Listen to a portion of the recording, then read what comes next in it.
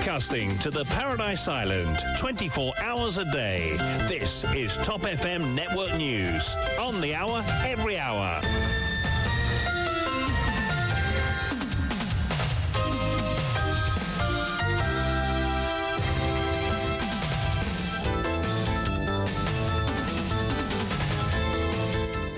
Votre journal de 17h vous est présenté par Dushina Apigadou. Bon après-midi. Bon après-midi Kiyan, bon après-midi à tous. Tout d'abord les titres. À l'occasion de la journée mondiale des migrants, Monseigneur Jean-Michel Duron appelle à la bienveillance des Mauriciens vis-à-vis des travailleurs étrangers. Nous avons tendance à penser que ces travailleurs viennent enlever la nourriture de notre bouche, déplore-t-il lors de son homélie ce matin. Une messe assistée par plusieurs migrants à Maurice. À suivre le reportage. À la prison de Pointe-aux-Sables, hier matin, un détenu retrouvé pendu dans sa cellule. Et une fille de 10 ans admise aux soins intensifs à l'hôpital. Un portail d'une salle municipale lui est tombé dessus vendredi dernier. Il a fait une chute dans un restaurant réputé. La réclamation en dommages de 10 millions de roupies d'un Irlandais rejetée. Ses héritiers ont fait appel du jugement mais ont été déboutés. Journée mondiale des animaux le 4 octobre. Une série d'activités prévues par le ministère de l'Agro-Industrie et la Mauritius Society for Animal Welfare. Et à l'étranger, l'Alabama veut exécuter un condamné à mort par inhalation forcée d'azote, une première qui suscite l'indignation. Et sport Premier League, 5 matchs à l'affiche ce dimanche.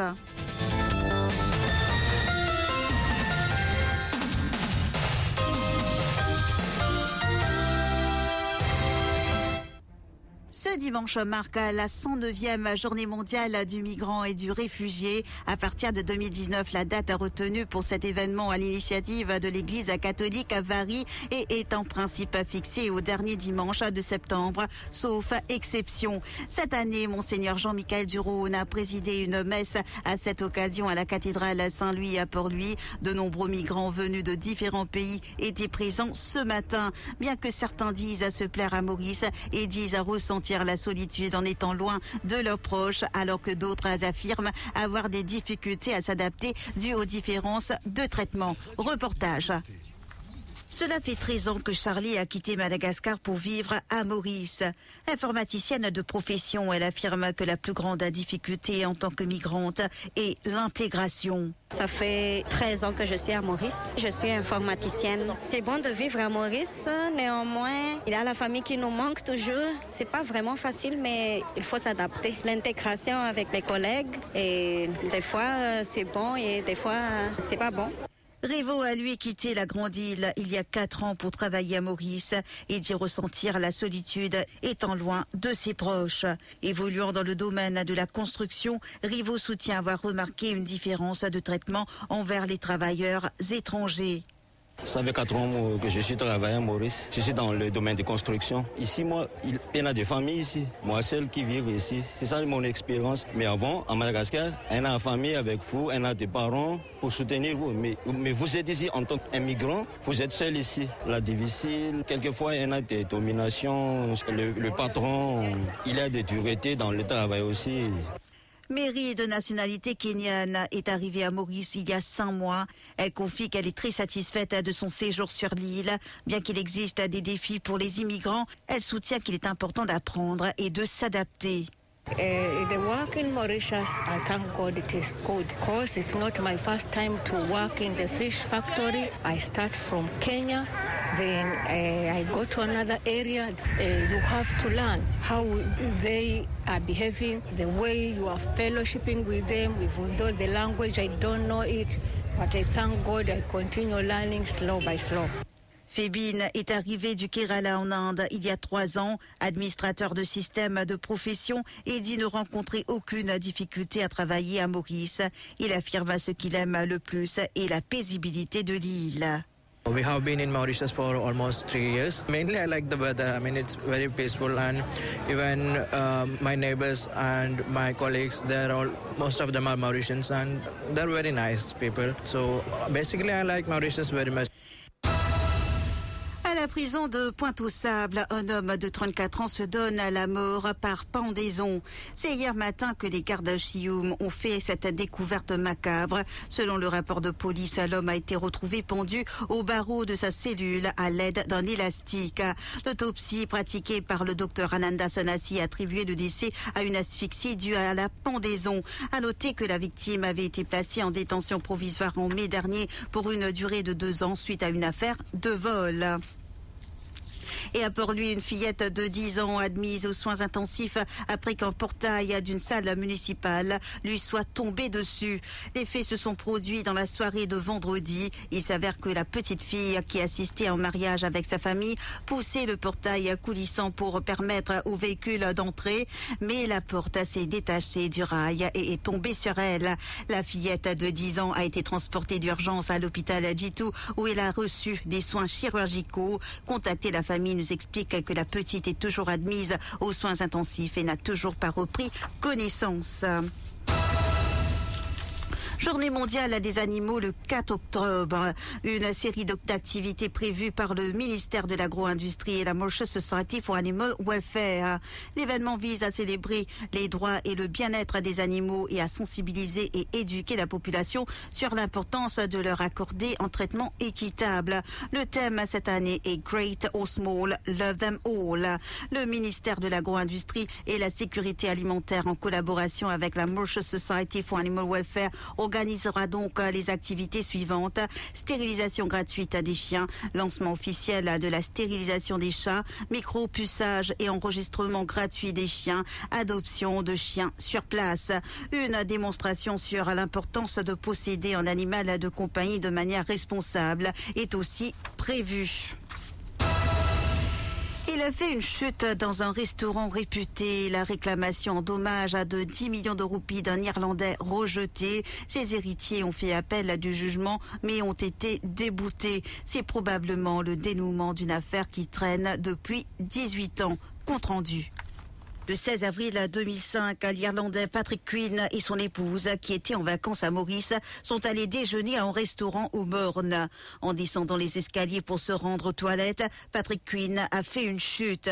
Il s'est blessé et a dû suivre un traitement à Maurice, puis en Angleterre. Il a par la suite réclamé 10 millions de roupies à titre de dommages et intérêts pour le préjudice subi. Car pour lui, il y avait faute de la part de la société qui gère le restaurant. Il a allégué aussi que la structure de l'escalier et l'absence d'éclairage suffisant constituait un danger pour les clients.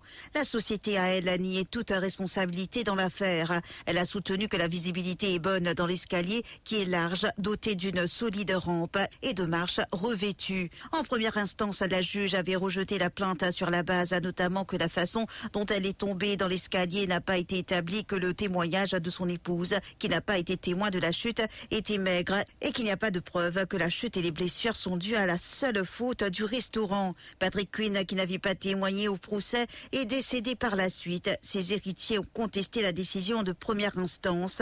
Cependant, la chef-juge Rihanna Mungley-Goulboul et la juge Karuna Ganes Balaghi n'ont retenu aucun des arguments soulevés. L'affaire a été écoutée le 3 juillet et l'appel a été rejeté la semaine dernière. Top FM, top on news. First on breaking news. Top FM, Mauritius. 104.4 Central, 105.7 East and West, 106 North and South. Top FM. Broadcasting 24 hours a day. Top FM Network News. Aux États-Unis, un mode d'exécution des condamnés à mort a fait débat depuis la publication d'une opinion dans le New York Times et consiste à obliger le prisonnier à respirer de l'azote pur. Il ne peut plus dès lors inhaler d'oxygène et meurt d'hypoxie azotée. Cette méthode d'exécution est autorisée dans 3 États des États-Unis, notamment l'Oklahoma, le Mississippi et l'Alabama. Et c'est en Alabama qu'elle pourrait bientôt être utilisée pour la première fois, puisque le bureau du procureur de cet État a demandé de fixer une date d'exécution pour Kenneth Eugene Smith, 58 ans, condamné en 1988 pour un meurtre commis en 1988. C'est suite à une pénurie des produits utilisés pour exécuter par injection létale que l'Alabama a autorisé en 2018 la méthode de l'inhalation forcée d'azote. L'an dernier, une tentative d'exécuter Kenneth Smith par injection létale avait échoué en raison de problèmes liés à l'insertion de l'aiguille par intraveineuse. Le rappel des titres.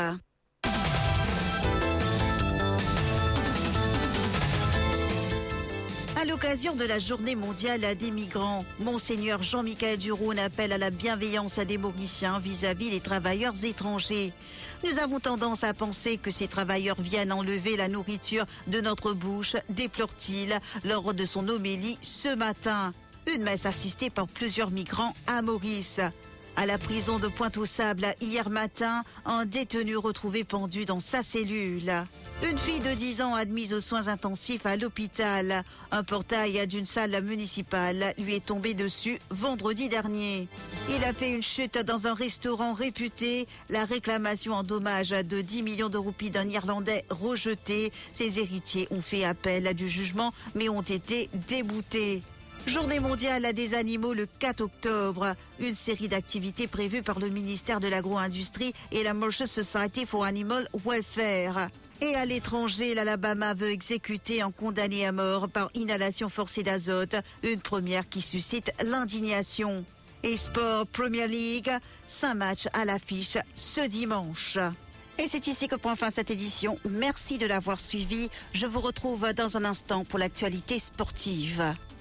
Merci à vous, Dushina. On se retrouve donc dans un instant.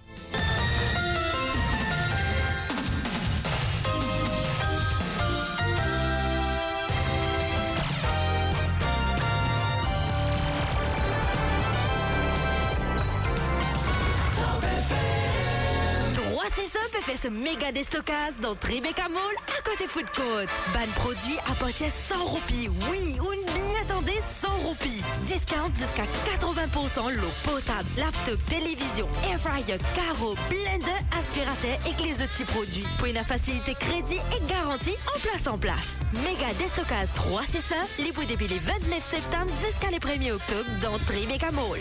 First come, first serve. Conditions applicables. 365. Bien plus encore. Escape from the Matrix and immerse in the best Halloween experience ever. Préparez-vous pour la plus grande soirée d'Halloween de Maurice. The Matrix Night, le samedi 28 octobre au Docks Port-Louis. Une soirée avec des DJ exceptionnels tels que DJ Seb, Mafia, Emran Limbaji et Gillen Faya, Avies et le sensationnel Edward Maya.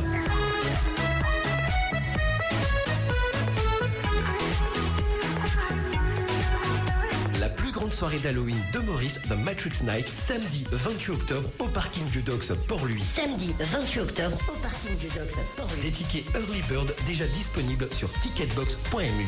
Hotline 52 52 82 33.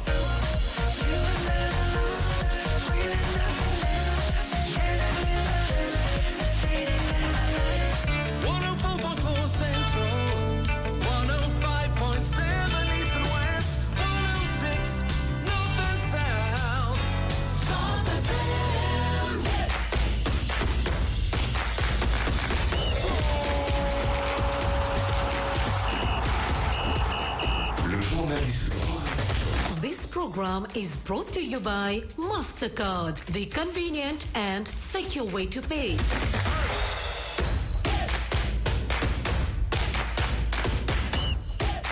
L'actualité sportive et nous retrouvons tout de suite Dushina à Pigadou.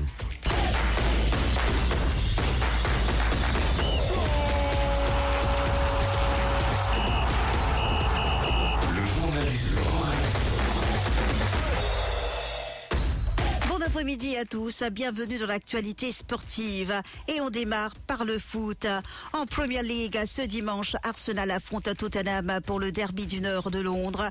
Les Gunners séduisent déjà avec de bons résultats et les Spurs sont la surprise de ce début de saison. Avec 4 victoires en 5 rencontres, les hommes de Mikel Arteta pointent à la 4e place de Premier League.